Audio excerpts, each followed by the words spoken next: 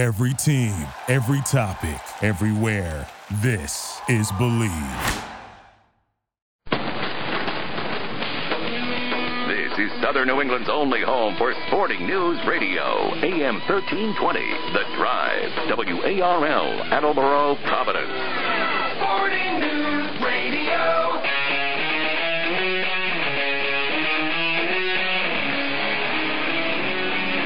Revolution Recap, a weekly review of the New England Revolution and Major League Soccer on WARL 1320 The Drive with your host, Sean Donahue. Welcome to Revolution Recap. We're here every Sunday reviewing the latest action of the New England Revolution and Major League Soccer from 7 to 8 p.m. on AM 1320, as well as over the internet at 1320thedrive.com. Joining me today in studio is Tony Biscaia, writer and photographer for RevsNet.com. And if you missed the last night, a very disappointing loss for the Revs. The top two teams going at it. San Jose top in the Western Conference and the Revs top in the Eastern Conference. And the Revs came away with a 2-0 loss to San Jose. I thought the first 60 minutes, really, the Revs controlled a lot of the match. But it was unfortunate to go down a goal, and then a stupid play by Daniel Hernandez made them down a man as well, and at that point it was really game over. It wasn't game over yet, but even though the guys tried hard, it's hard to come back when you're down a man. Thanks again for having me on, Sean. It was a tough loss. San Jose had a lot to do with the results, so they pressured into things that we maybe didn't want to do, and once they jumped out in front and the game was getting chippy, unfortunately the referee decided to take a hand in things, and it didn't work in our favor this time. Well, I thought San Jose's defense looked very solid throughout the whole match, and especially when they were down a man. So there was really a great effort by San Jose. The Revs tried even when they were down a man, but they didn't really seem like they had many chances where they really were going to break through San Jose's defense. So it was a great performance by San Jose, and it will be an interesting matchup if they do face each other in the MLS Cup final. Yeah, it was a good game plan by San Jose. They didn't take a lot of chances, and they made sure that we didn't get a lot of chances. We did have a couple. Taylor banged one off the post that would have made a difference if we had been ahead. Then San Jose eventually would have had to try to attack, and that might have exposed them in the back, and we might have got a couple more. Unfortunately, when those don't go in, and then on the dead ball, which was a marking mistake on our defensive part, all of a sudden you find yourself trailing, and then we have to open up even more, which they counted very well. And there was a fine player. He's in great form this year, and he made us pay. And it seemed like they had on the set pieces they had Michael Parker's covering Brian Ting, it seemed like, which was a little strange considering Brian Ting's really their target man. I thought a guy like Shari Joseph would be covering him. That's really what cost them the first goal as well. San Jose's got a lot of tall guys that are hard to cover. They bring a couple of the defenders forward, and it's really tough to cover all of them. I'm not sure that it was a man-to-man assignment on Parker's step on that particular play. But Cheng has good mobility, and he split a couple of guys. He came forward and got to the ball before they could, and he split the distance between Matt Reese and Marshall Leonard, who was covering the post. And it was a good goal. You can't take that away from them. When they execute, even though you're doing your job in marking, you're still occasionally going to get beat, so give credit to San Jose.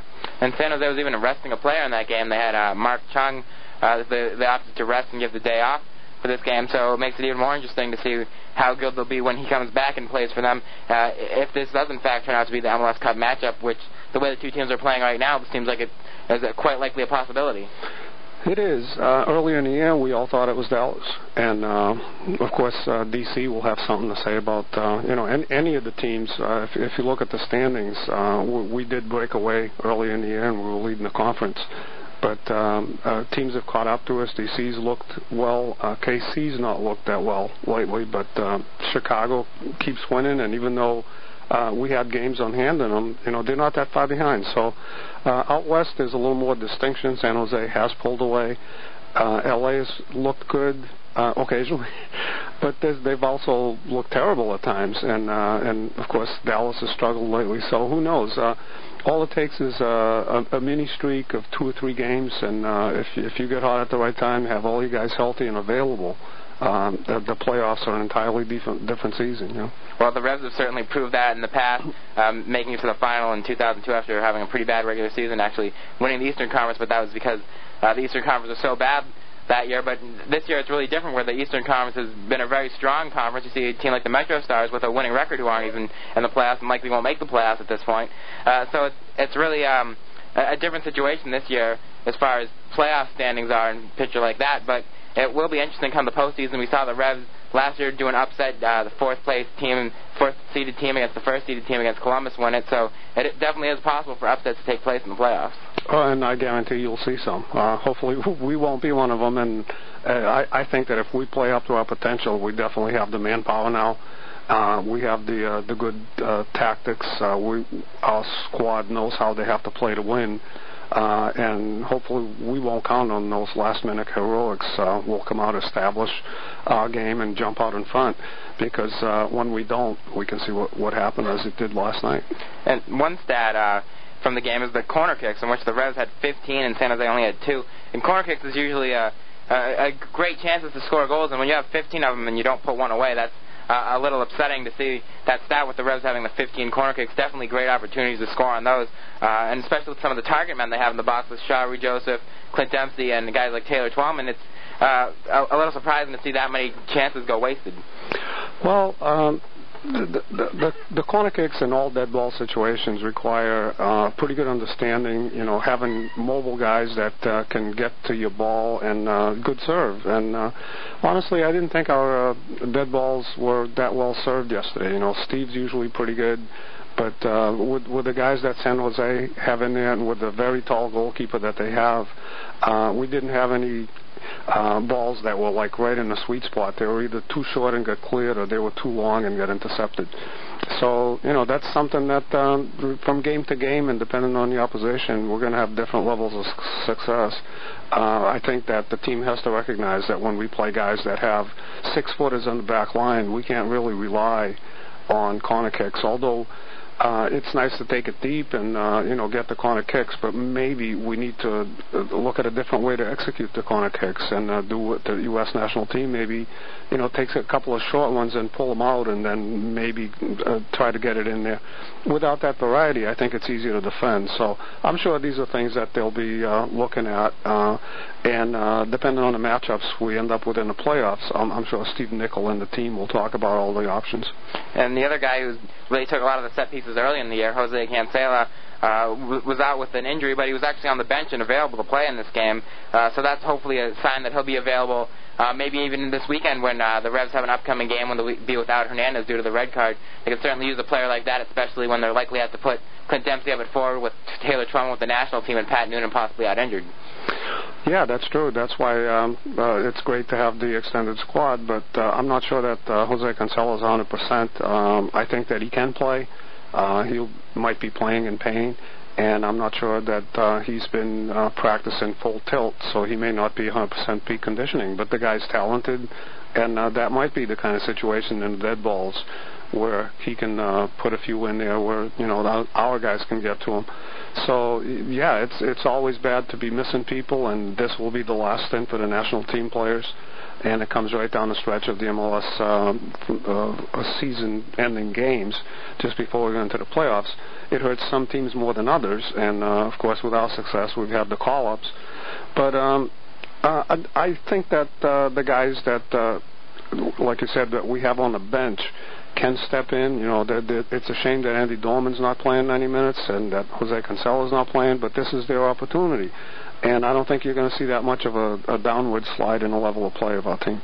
And as far as the call-ups, I think, according to Frank DeLapa, Taylor Twellman's the only one who's going to be missing for this Saturday. So a little lucky in that sense to only lost one player for that game, especially with the suspension of Daniel Hernandez, so they'll be missing him as well. So I think they were a little lucky that they only had one person called up. Yeah, unfortunately, Taylor's probably the one irreplaceable guy that we have. Our midfielders, they're all pretty well-rounded players. Some have defensive strength, some have better creativity. But when it comes to finishing, I don't think we can come close to putting anybody else up there that has the instincts and the killer instinct that Taylor Twellman does, and finishing ability, the mobility, the fearlessness that it takes to be a good striker in this league. I don't know where we're going to get the goals, but we found a way to get goals when Feldman was out early in the season. So it will be up to other guys like Clint Dempsey needs to score a couple, and some of the other guys that Steve Nichols is going to get in there. It will be their time, and hopefully they'll come through for us. Well, it certainly will be difficult if Pat Noonan is out as well. We don't know the extent of that injury yet. He was acting like it was a calf injury. There's been some talk that maybe a Achilles tendon injury, but he's certainly been a key guy for the Revs. And recently he hasn't been scoring the goals, but he's been providing a lot of assists on Taylor Twellman's goals, 7 assists this season. So he's been a key member in the Revs attack as well that he could possibly be out for this Saturday's game. Yeah, that hurts. Then again, remember, if Pat Noonan had been 100% for the last 3 months, he'd probably be getting called in along with Taylor Twellman, so we'd probably be missing him anyways.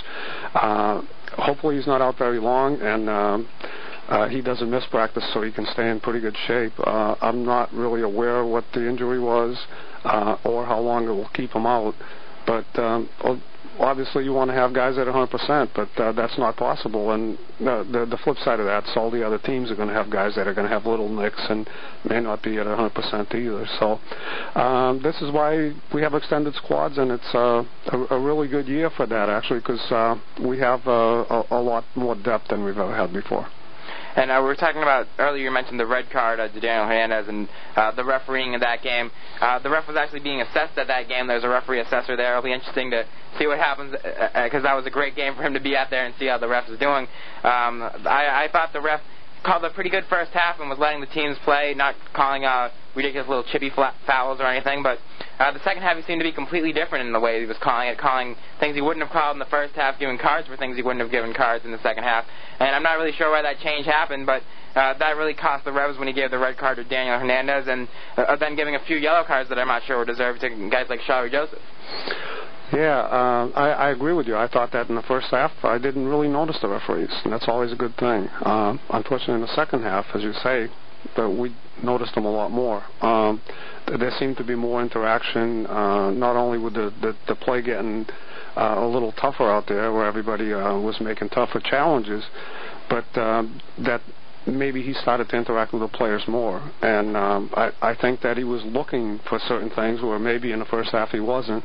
And if you're looking for that, you know you're going to find it. And I think that's what happened to Daniel right after they'd scored. I think the referee expected that we were going to start retaliate in some way or try to play harder.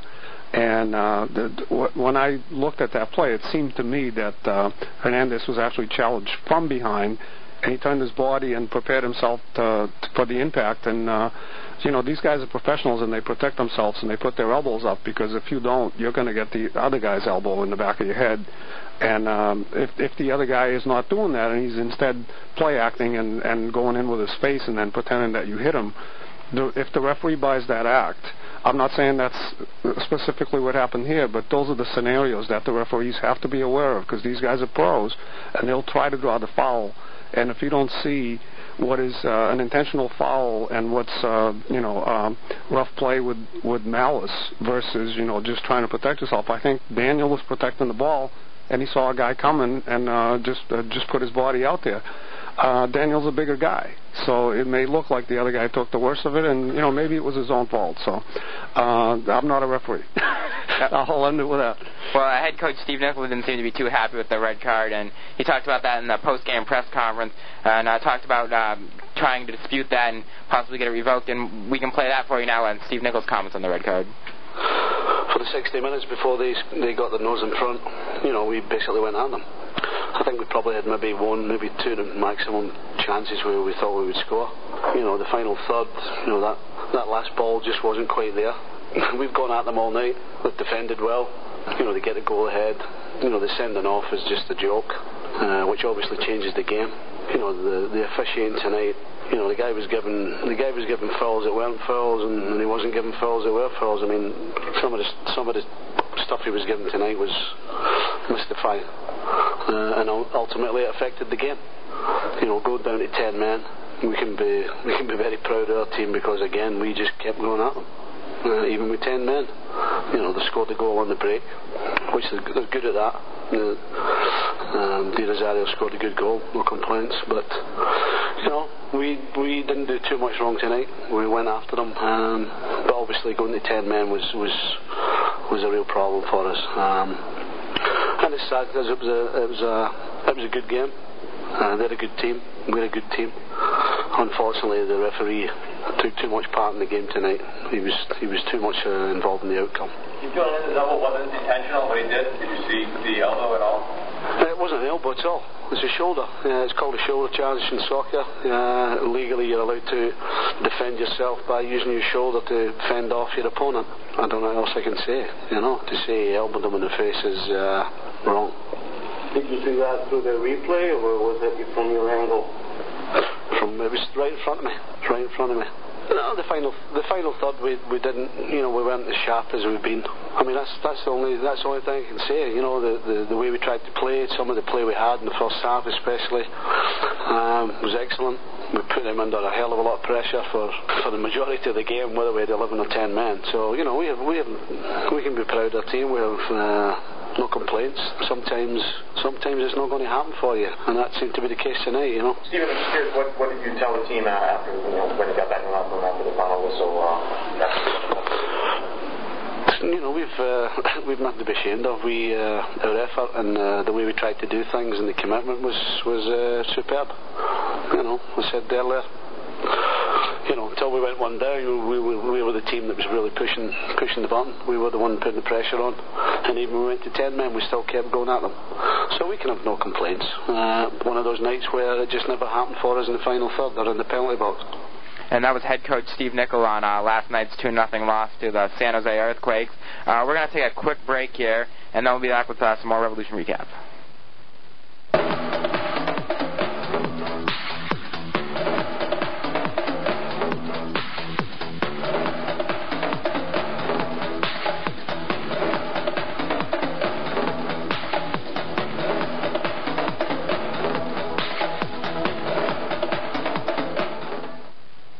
Whether it's a major sports injury or that pain in your knee that's becoming more than just a pain in your knee, Coastal Orthopedics is with you every step of the way. The friendly doctors at Coastal Orthopedics will help get you back to a normal lifestyle. ACL rehabilitation, scoliosis, shoulder arthroscopy, knee ligament injuries, knee arthroscopy, rotator cuff injuries, to total knee replacement.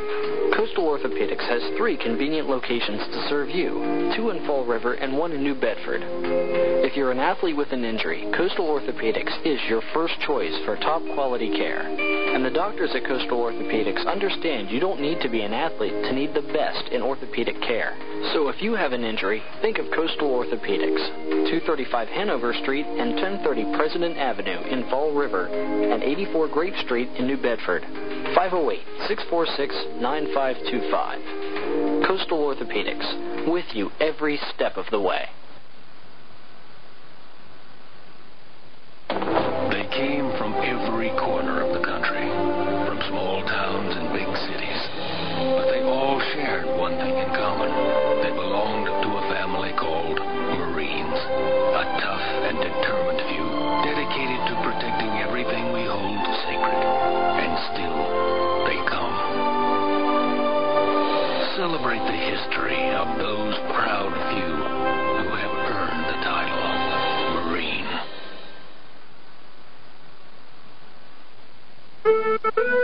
In the market for a late model, one-owner automobile?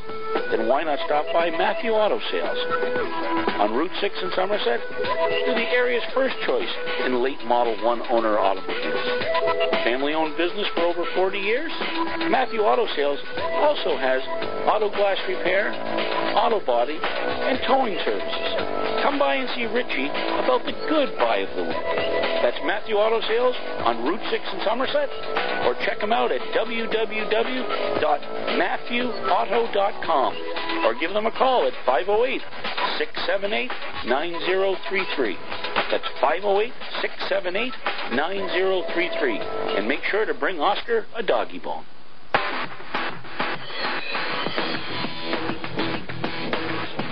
And now back to Revolution Recap with your host, Sean Donahue. Sporting News Radio. Welcome back to our Revolution Recap. Joining me today in studio is Tony Biscaia of RevNet.com. And we were talking about the loss last night, 2-0 to the San Jose Earthquakes. San Jose's really been a surprise team this season. I don't think many people would have expected them to be first place in the league at this point, losing Landon Donovan, a few other players as well, Richard Mulrooney. So it's a surprise to see them up here at the top of the league. They did bring in a few players, Wade Barrett and Danny Califf, who have really shored up their defense, but they've also lost a leader like Jeff Agus and Troy Dyack. So really a team that's lost a lot of players and had a lot of change over the years, and now it's surprising that they're where they are today. Well, they've had a couple of guys that really stepped up their game. Most noticeably, the other very strong candidate for MVP, Dwayne De Rosario, who made us pay on a good counterattack last night and put the game away. Up to that point, there was still hope that if we could recover and put one in, score a goal, we might have got points out of the game, but he put the dagger in there. So not only is he scoring, he's become their playmaker, so he's taken over maybe the role that Landon Donovan used to have, where he's a very fast, good dribbler, and he opens the game up for other players. Brian Mullen has always been, a real hustling type of player. He's the kind of guy you hate when he's on the other side, and you wouldn't mind so much if he was on your side. But, most of their players are well-rounded. They don't really have any weaknesses, so that's what it takes to be a winning team. And we're talking about the call-ups of Taylor Twellman for this weekend's game. But also, there's the game on Wednesday, October 12th, right here at Gillette Stadium against Panama. And the players that got called up for that, there were 7 Revolution players called up for the U.S. Clint Dempsey, Jay Heaps, Daniel Hernandez, Pat Noonan, Steve Ralston, Matt Reese, and Taylor Twellman all called up for the U.S. in that game. And there'll also probably be Ricardo Phillips playing for Panama. So game right here in Foxborough, and you could possibly see 8 Revolution players taking place. That'd be great. If they're all eligible and they're all healthy, that would be a very good time for Bruce to take a look at some of them in comfortable surroundings. A couple of those guys definitely have a very good shot at making the final team that's going over to Germany. So for them to have the ability, the opportunity to play in front of home fans and in a game that's relatively low pressure, although every game that's a qualifier is a very important game, and anytime you play for your country, you want to do your best. I'm sure that Bruce wouldn't think of just playing a guy and take a chance on not winning the game as a result. I think he'll play the strongest possible squad, but I also think that he's not going to bring in European players, which opens some doors for some of these guys. And let's face it, the Revs have had a great season, and those guys deserve the opportunity, and this might be the perfect time. There's definitely a few guys there that are uncapped. Jay Heaps, Daniel Hernandez, and Matt Reese have yet to make an appearance for the U.S. national team. But players like that I'd say they have an outside chance of making the World Cup roster at this point, even though they've been uncapped, because you see a guy like Steve Cherundolo who's really taken the right back spot. But he's out injured for 2 weeks, so Jay Heaps, I think, has a good shot at starting in that game, possibly at right back. And that's not really a position where the U.S. has really established a great backup to Steve Cherundolo at that position. And I think that's a spot that maybe Jay Heaps could take it the way he's been playing this year for the Revolution. Yes, it would be a good time for Bruce to take a look at a guy like Jay. He's a heck of an athlete, and maybe having the comfort of playing in his own stadium and possibly with a couple of his teammates at the same time definitely would be a great opportunity for Jay. And then as far as goalkeeping situation, we all know Casey Keller is going to be the starter if he's healthy, but back up to him, it's become unclear. Tim Howard's not playing anymore for Manchester United, so it seems like he may have fallen out of favor for the backup role. And then a guy like Marcus Hanneman, he seems like he has gotten a chance, and he might get it, but there's also in the past he's taken 3 goalkeepers, and it will likely be the same this year, so I think Matt Reese has a chance of getting that spot too if he performs well for the national team. Yeah, Matt's in the running for maybe keeper of the year. He's had a couple of tough games. I think maybe we jinxed him, Sean. Last time I was on here, we were talking about how his goals against average was hovering around 1 goal a game, and maybe he could go under for the season. Then, of course, we had the game in New York where we let in 5.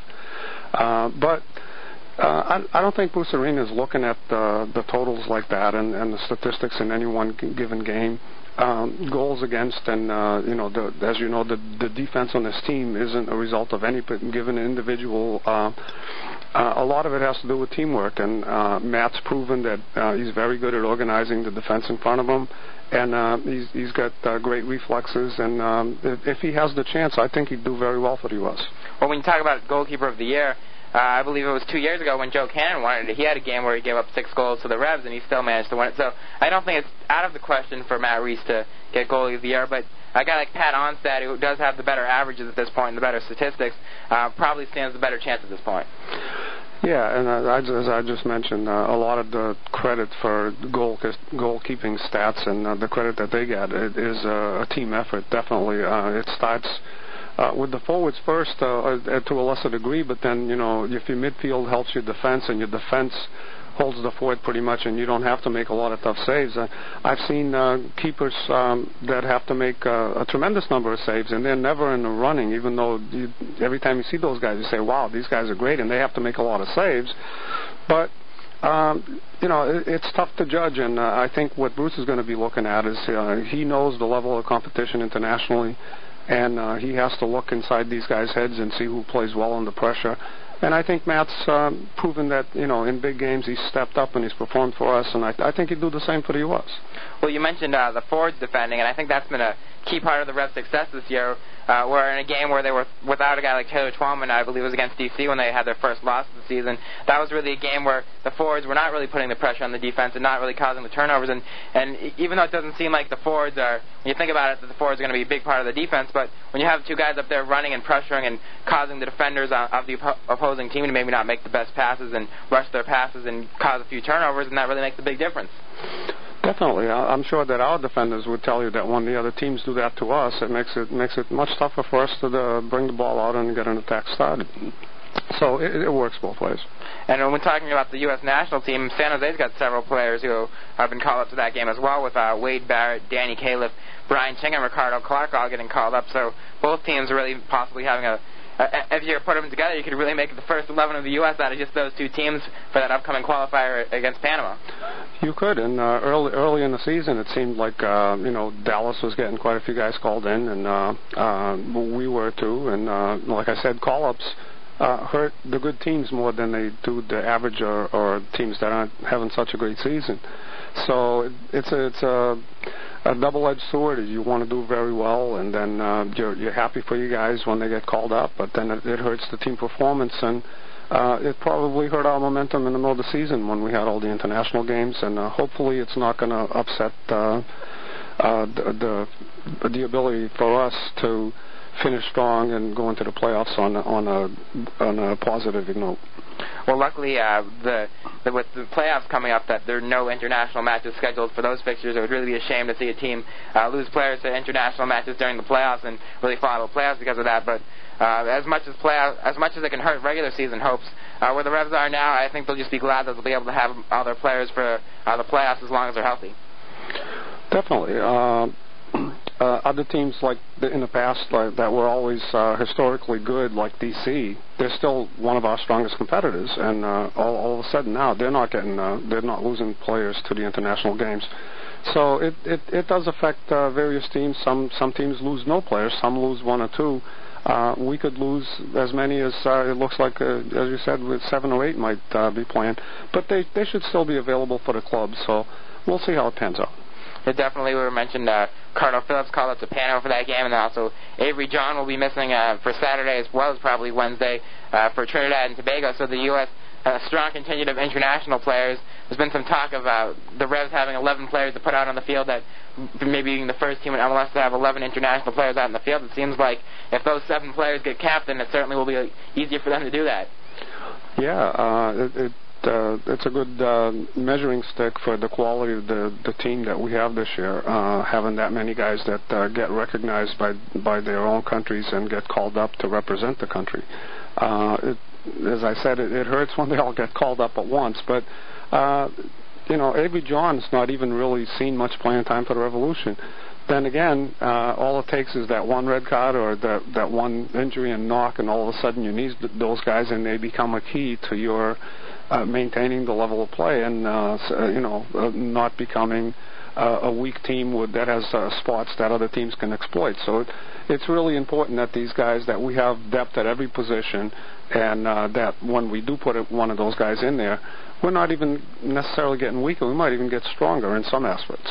Well, Steve Nichols seems to throughout the middle of the season and the hottest days of the summer, he seemed to use substitutions a lot more frequently and really went through 3 substitutions a game more often, something that we hadn't seen out of him in the past. But recently it seems like that has died down as well, and he has stopped using the subs as much.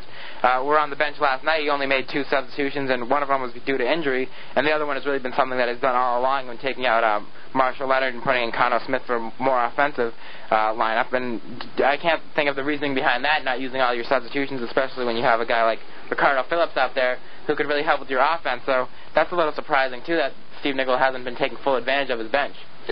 Yeah, and Steve is not the kind of guy that's, going to come out and tell you all the motives behind all of his moves or the lack of moves.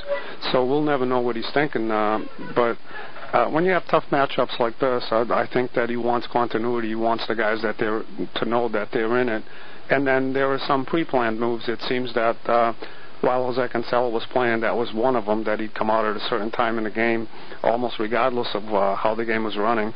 And lately it's been that left side. I think what it amounts to is that no one's really stepped up and made it their own spot without a doubt that they should be in the entire game, every game, the way of Steve Ralston or some of those other guys that just step in like Danny Hernandez has and said, to the coach, but with their play, that you must play me and you don't want to take me out because I'm your best player. Well, I think Marshall Leonard has been playing pretty well recently, really working hard. Maybe his offense and crosses haven't been there, but I think he's been getting back defensively, getting forward in the attack, and I think he's looked better recently than maybe he did at the start of the season, so I don't think he's too bad of an option to have there. No, and that's why he's one of our starters. He's a very good MLS player. Could he be stronger? Does he have weaknesses? Is he a perfect player? There's not too many of those.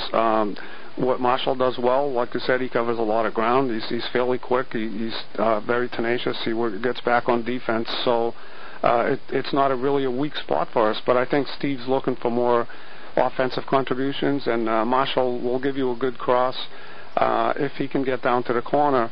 But he can't do it on his own. He's not. He doesn't have the stride like Canu Smith is, and I think that's why Steve made that substitution, because he felt maybe we wanted a guy that could go one-on-one and get deeper and make the cross. It's a gamble. Having fresh legs in there, if it was the other way around, if Marshall came in when the defense is tiring, maybe he'd look like he was faster, as Canu does. But it's Steve Nicol's team, and he knows their strengths and weaknesses, and he's got a plan that hopefully, look at the changes he's made, and the guys that have come in and made a positive contribution, like James Riley the game before. When you put the guy in, he hasn't played a whole lot, and he comes in, he contributes strongly at both ends. Canu Smith's had a couple of games like that. So you got to believe that Steve Nicol is a better evaluator of his own team than any of us that can talk about it. Well, and I'm talking about the offense. A guy like Clint Dempsey, who started off the season so strong and seemed like the odds-on favorite for MVP of the league after just 2 months, has really settled down, and his scoring hasn't been there, and the assists haven't been there as much now. So a guy like him, I thought he was doing excellent at the start of the year, was the best player in the league. But I really thought that after with his time with the U.S. national team, that he kind of took a hit when Bruce Arena kind of talked down about his play, said he wasn't up to the speed of play with the national team yet. And since then, it seems like maybe he lost a little bit of confidence to go one-on-one or to take that final shot, but he just seems to not have be playing as well as he was at the start of the season. Yeah, it's tough to try to understand what happens. That seemed to happen the last go-around with Clint Mathis, where he was having such a great year in MLS, and then because of maybe his lack of self-discipline, Bruce took issue with some of his training techniques or lack of dedication, and that seemed to affect his play, and he's never been the same player. I think that Clint Dempsey is on a different level as far as his work ethic. Clint's out there, and he's a worker. He's going to give you 100%.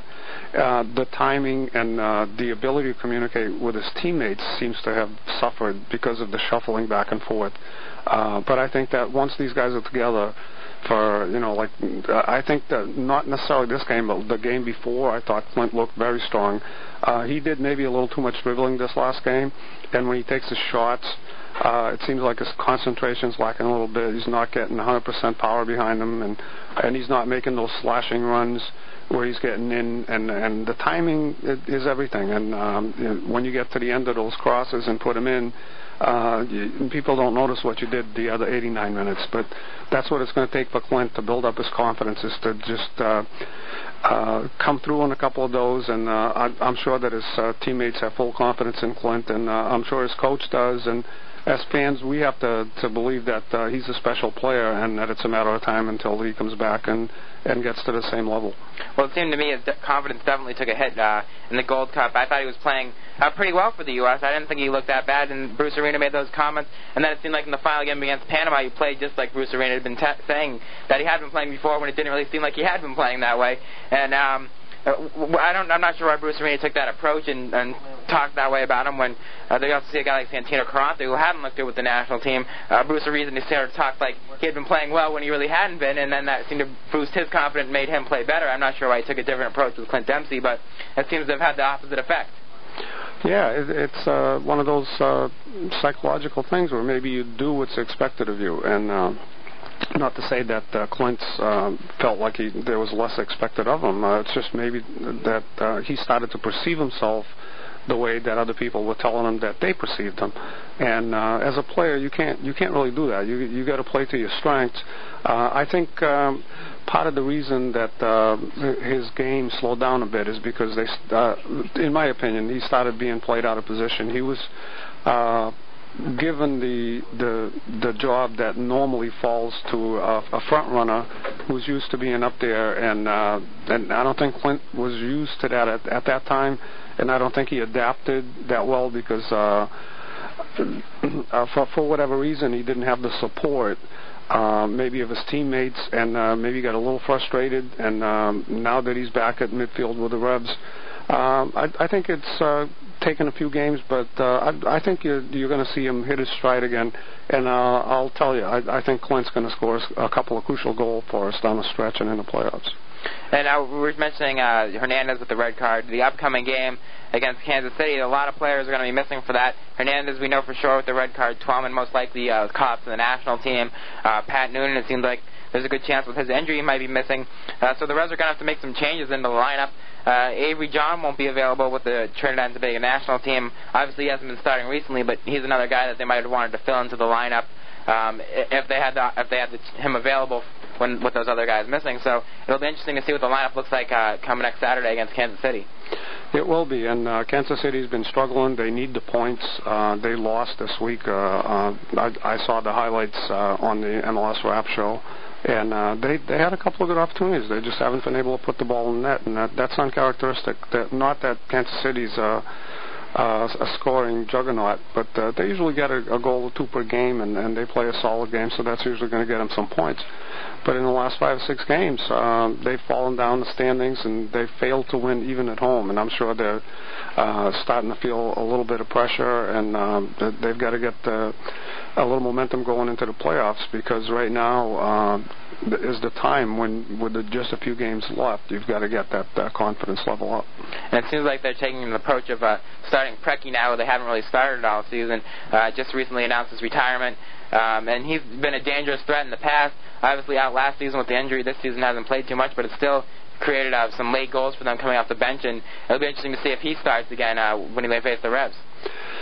Yes, with a talent like Preki, the guy's ageless. He's not going to cover the same amount of ground he did when he was younger, but if you give him a couple of inches, the guy can turn on you and score a goal. He's got a lethal left foot, as everybody knows.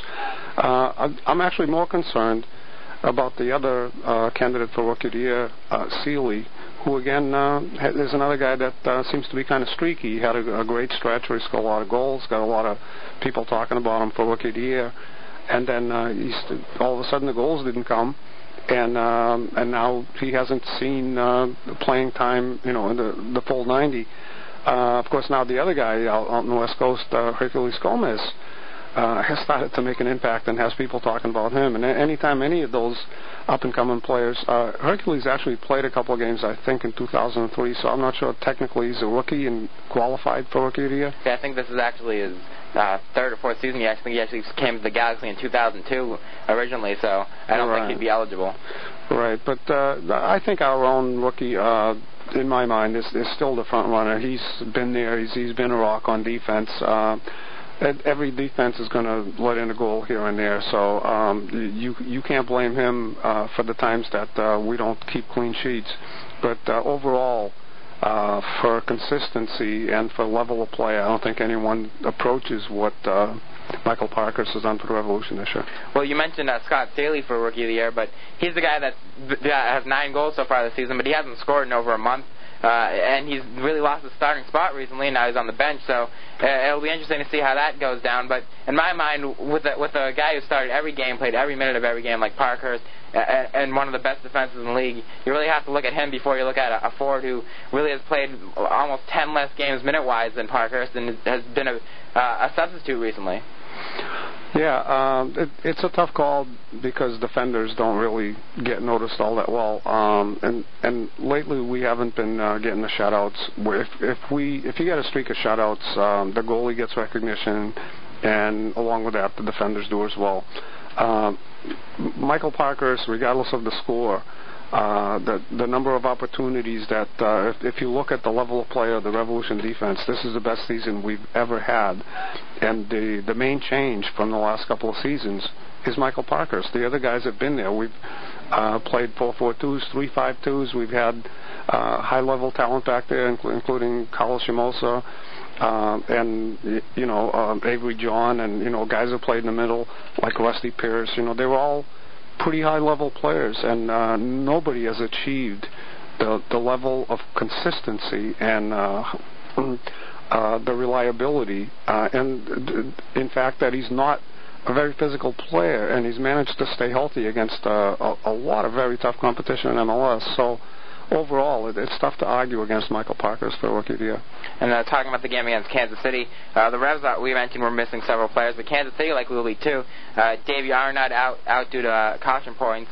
And then Scott Staley will likely probably be missing from that game too, called up to Trinidad and Tobago most likely, and Josh Wolf will probably be called up to the U.S. national team, so that's a lot of Kansas City's offense gone right there.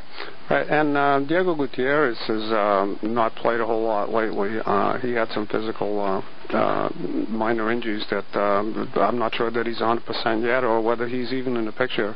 But they have a lot of guys that, like Alex Otinka, they have a lot of talented players that they're similar to us in that they have enough depth where if they rotate some guys in and out, the level of the quality of the team play doesn't really change a whole lot. Yeah, so that the odds are that Preki probably will start with those guys missing, and that's a great guy to have if your bench, 2-time MVP. Obviously not at the level he used to be, but still it's proven to be a great player this season with some of the chances he's created.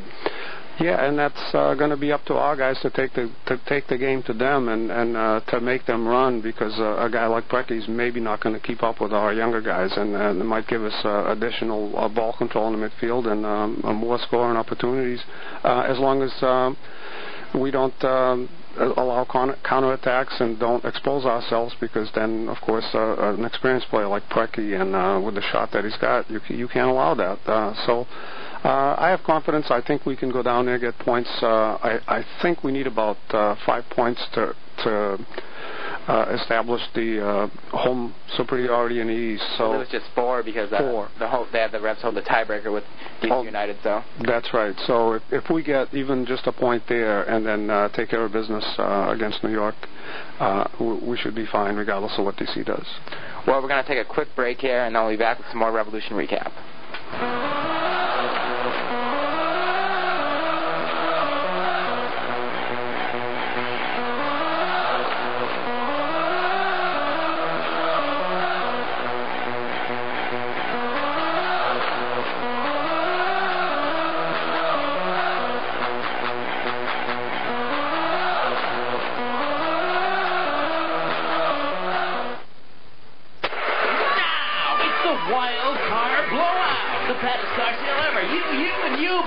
Are you tired of all that? You know, if you and your family need a car, use caution because some dealers just miss the mark a little.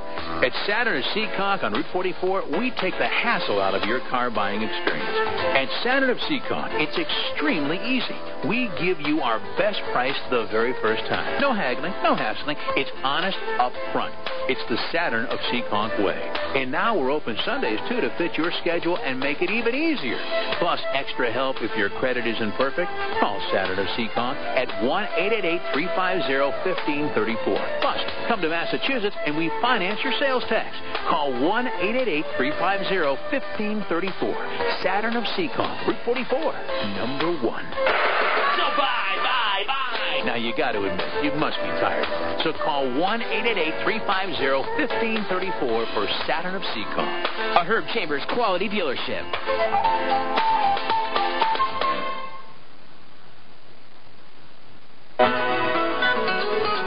For over 120 years, the Sun Chronicle newspaper has been providing Southern Massachusetts with the best in local news. And now, the Sun Chronicle is available in stores and on racks every day by 6 a.m. But that's not all. When you open your Sun Chronicle, you'll find 3 new tabloid-sized pull-out sections. There's The Place, written by teenagers for teenagers. The Place will feature interviews with local high schoolers and also contain student art, as well as what's hot in music and Hollywood. You can also look for the Sun Chronicle's newly designed pull-out sports section. Not only will you continue to get the Sun Chronicle's award-winning coverage of local and pro sports, but you, the reader, can sound off in the all-new sports forum. Finally, look out for the Get Out section every Thursday for a helpful way to plan your weekend. Get Out offers theater reviews as well as listings of night spots, restaurants, and movies. Get Out will also provide best bets to help you make the most of your leisure time. The Sun Chronicle newspaper, your very best source for local news.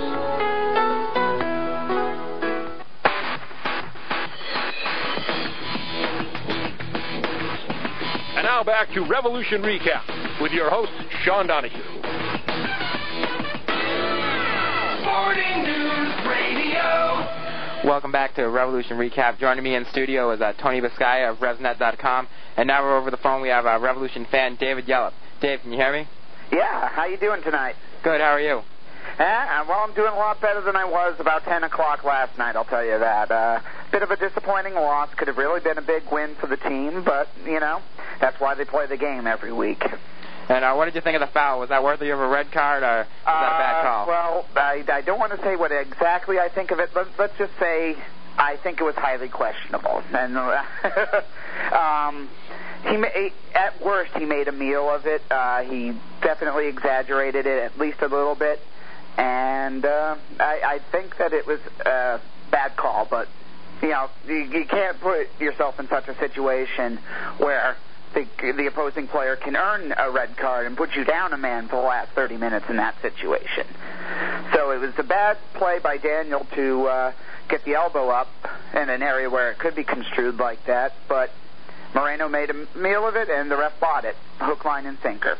Well, Steve Ralston was talking about after the game how he really called 2 different halves. The first half he was letting lots of things go by and really wasn't too involved. And I thought that he had a great first half, actually, better than a lot of the refs I've seen so far. But then in the second half, Ralston talked about how he really changed it and was calling things he wasn't calling before, giving cards for things he wasn't giving cards for.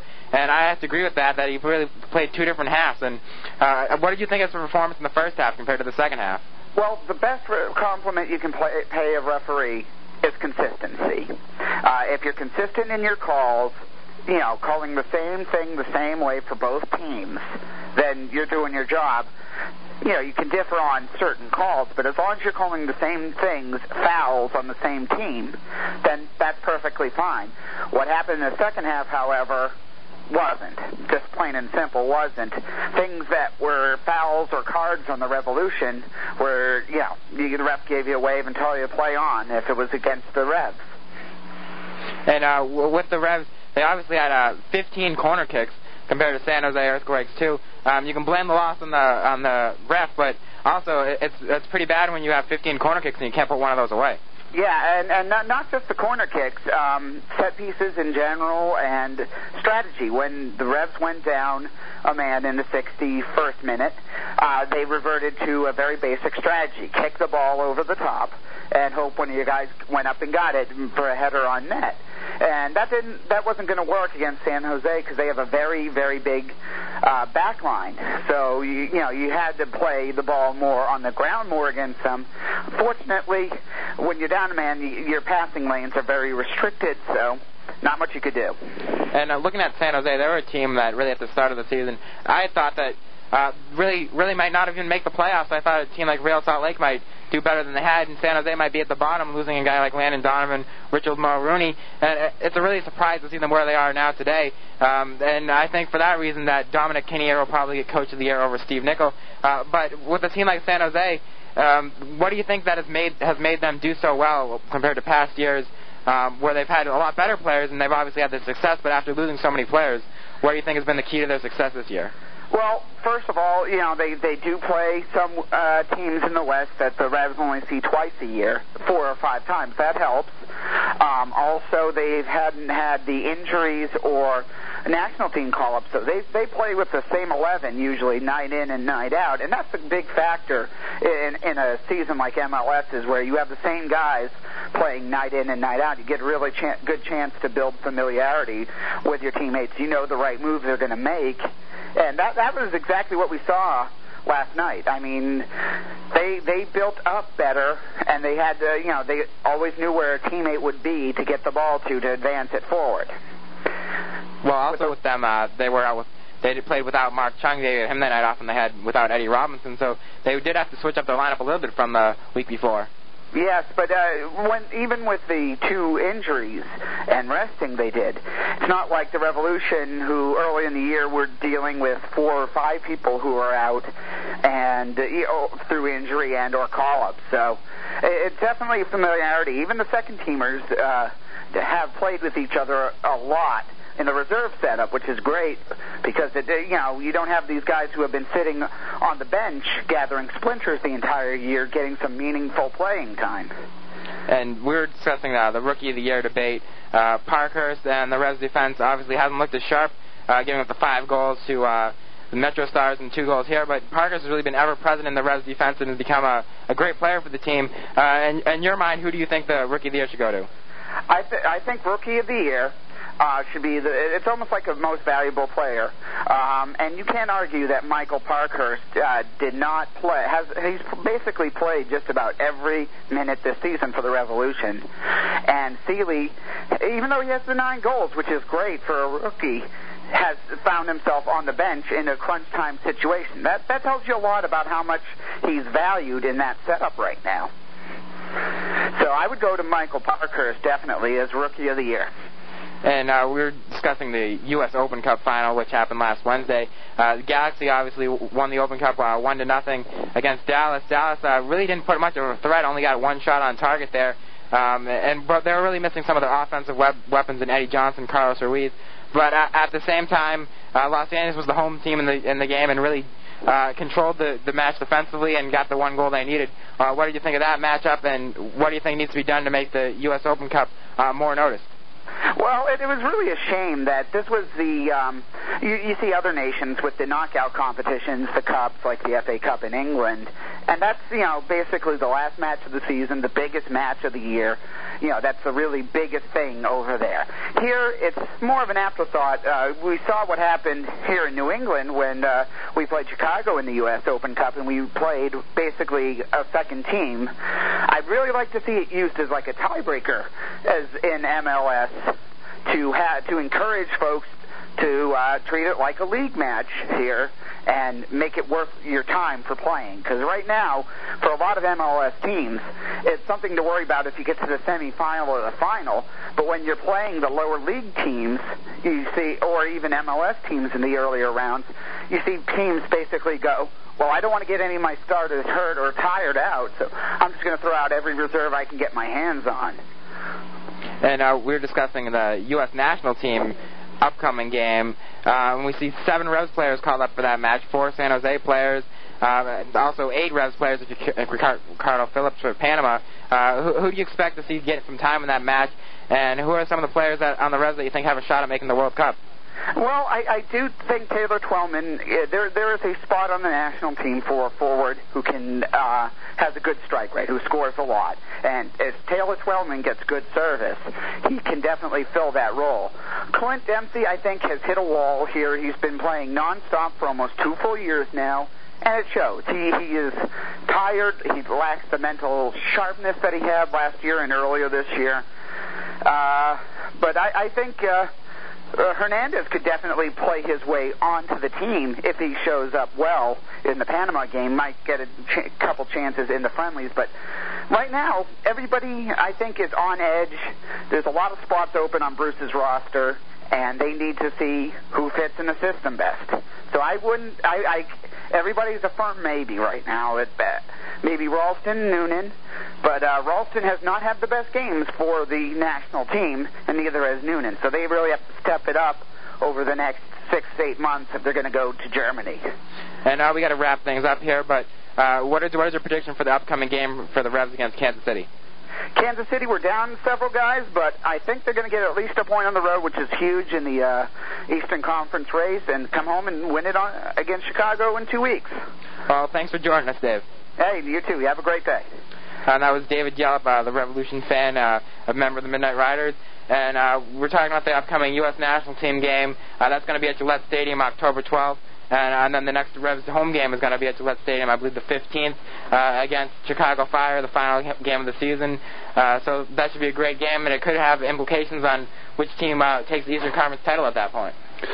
Yeah, definitely. Regardless of the result in Kansas City, the Revolution, I don't believe will be resting anyone. We need to get these guys all playing together because the various people have been in and out. So we want them all to get the time playing together. Maybe that is one of the reasons why Steve Nichols reduced the number of substitutions.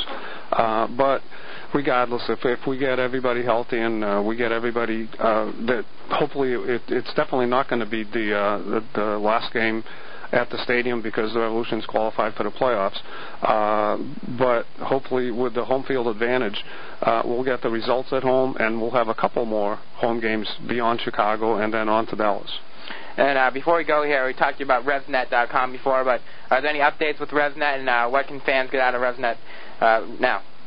Well, we have some very good writing on there. Mike Marshall does excellent game reports and analysis, and Tom Hill, when he contributes, is always got something to say that's reflective of the intelligent soccer fans' perspective. And Jim Dow, of course, has contributed great pieces all year, as he has for the last couple of seasons. We appreciate what he's done for us. I try to contribute some of the images that go along with those articles and try to bring to the fans, a better level of they say that pictures tell 1,000 words, and I try to capture the moments in a game that if you didn't see it, it sometimes goes by so fast that when you look at those stills, you remember those moments, but you didn't see the detail that you see in some of these images, and that it's a form of art that I have enjoyed trying to bring to the people that's not available in the dailies or even in the magazines in the same consistent format that we bring on RevsNet. So I hope everybody appreciates it. Well, we got to wrap things up here. You can get the latest archives of the show at revolutionrecap.com. Join us next week. We're here every Sunday from 7 to 8 p.m. bringing you the latest action of the New England Revolution and Major League Soccer. And you can get the latest Revs news at RevsNet.com, Tony's site, as well as AnyRevs.com. I'd like to thank David Yellett for calling in today, and I'd like to thank Tony Biscaia for joining us in the studio today. Thank you. You are listening to 1320 WARL, Attleboro, Brother.